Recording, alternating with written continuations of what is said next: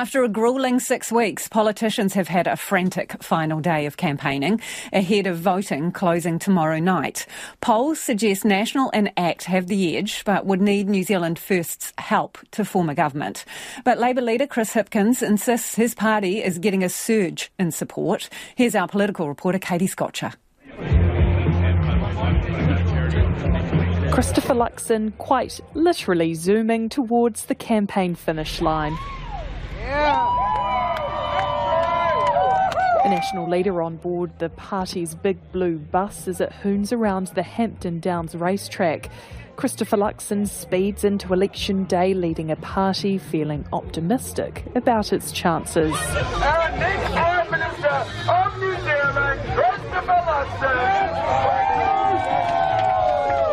But he is stressing to his supporters, go out and vote. Don't leave things to chance. And let's get this job done. Let's win this thing and let's get this country going forward. Polls put National in the driver's seat, but with New Zealand First as an essential passenger. We'll see what happens on the night. I mean, as I said, I'll make anything work. But it could be a bumpy ride. National's preferred partner, ACT, and its leader, David Seymour, has made no attempt to hide his true feelings about Winston Peters. Mr Seymour today confirming he wouldn't sit around a cabinet table with the New Zealand First leader. Our government needs to have a clear direction and policy purpose. ACT and National can offer that. I'm not sure that a more complicated arrangement could, but our commitment's always been to find a way to make it work, whatever. You doing, mate? Yeah, well, thanks. Good, James, good. nice Good. to meet you. Oh, you too. Are you still thinking of voting this election? I've been voting Already for you, been. Oh, well, thank you very much. No worries. Appreciate it. Go get him. Yeah, good. ACT went into election year with a clear target to double the number of MPs it has in Parliament. But over the campaign, the party has seen its support slipping in the polls. You know, we closed this campaign, even in our worst poll, better than we've ever done in any previous election. And there's a lot of better polls that suggest actually it's going to be a bumper night for ACT. Tomorrow night looks set to be a bumper one for New Zealand First too. After being booted from Parliament at the last election, Winston Peters looks set to return and as kingmaker. We've campaigned from coast to coast, the far north and the deep south, and done a unique campaign. It's been hard work. I'm going to carry on until the end of the day. After a stiff first few weeks on the campaign trail, Labour leader Chris Hipkins is dancing towards the finish line. You know, you've got to get amongst it, and it was good fun. He spent the day reflecting on what's been a carb-filled campaign. I've eaten a lot. I've been eating for my country. And trying to boost voter turnout in safe Labour territory, South Auckland. Willie Jackson's got 40 cars on the road all week this week, making sure that people are getting to the polling booth and that they're voting. Increasing the red vote in Auckland will be crucial if Labour is to have any shot at being re-elected for a third term. Support for the party waned in the polls for much of the campaign, and according to the most recent predictions, Labour has no clear path to power, though Chris Hipkins is adamant momentum is still building behind his party. We're expecting a very strong result tomorrow night. Green Party co-leader James Shaw is holding out hope the left bloc will be able to form a government. At the last two elections, you know, the polls told a different story from what then actually happened. So in 2017, no one was calling that there would be a Green Labour government after the election, and there was. In 2020, no one was calling that there would be an outright majority for the Labour Party, and then there was. This is a much closer election, I think, than people are saying. The Green Party is on track for its best ever result and could bring in as many as 19 MPs. Look, we're delighted. But not everyone will feel that way tomorrow night. No doubt election night will bring plenty of shocks and surprises. The first results will start trickling in soon after 7 o'clock. Not long to wait now. And our political editor, Jane Patterson, joins us now in the studio. Well, Jane, there'll be some people out there screaming, make it stop. Let us start with the turnout. How's it been looking?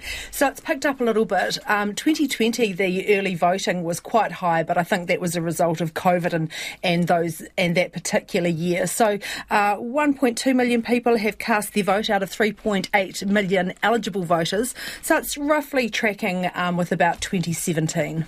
Okay, so there'll be a bit of a rush on tomorrow then, and what weather can they expect? Do we know? The Met Service has said actually the best weather if you want to go and vote is this afternoon. So, yeah, not much time left, but there's a bit of wild weather hitting the South Island and Lower North Island. Auckland's going to get a bit more rain, sorry guys, tomorrow. So, I think... Doesn't sound like anything that's going to stop anyone getting to the polls, though, but a bit miserable, so you might have to get your brollies and your gummies out. OK, and the polls, people will have been watching these. There's been individual polls this week from both of the news channels, but what we like to call the poll of polls, can you tell us how that is tracking? So, again, that is reflecting those other polls that we've seen. So, basically, we have the same situation with that right block sitting there and the left block not far away either.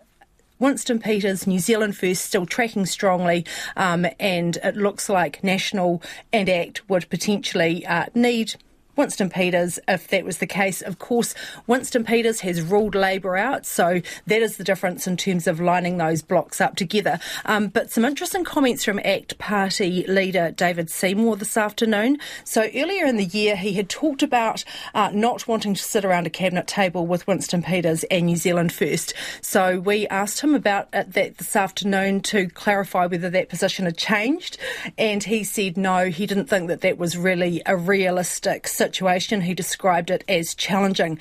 So what that means is basically if the right can form a government or put a government together, we'd pretty much be looking at a two-party coalition. So that could be National and ACT, and then potentially New Zealand First with a confidence and supply deal, or the other way round. So just for people in straightforward language, that mean you potentially have two parties that are the main marriage as such, and as you say, they have a full coalition agreement, and then confidence and supply is a little bit different, isn't it, Jane? It is. So the coalition agreement, and so for example, in the 2017 government, you had New Zealand First and Labour as the cabinet and the coalition.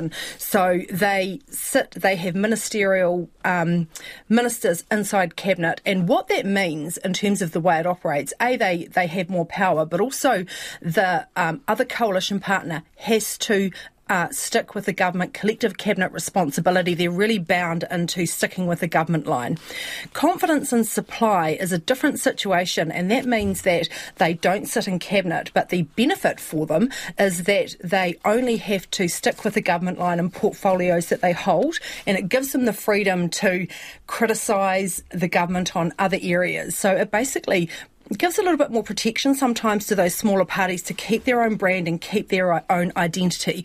So what ACT is saying is that he can't see a situation where all three parties would be close enough or be able to work around a cabinet table together. So he's pretty much drawn a line in the sand. Now, it could actually mean ACT is the confidence and supply partner, which, as I said, outside of cabinet, less influence, however, more ability to strike away from the government on particular areas. And I'm just quickly flicking through my memory banks. Winston Peters in New Zealand First has basically been in all combinations of that, a full-blown coalition arrangement with Labour in 2017, and then prior to that in Helen Clark's in 2005, that's right. Yeah. But he was a minister.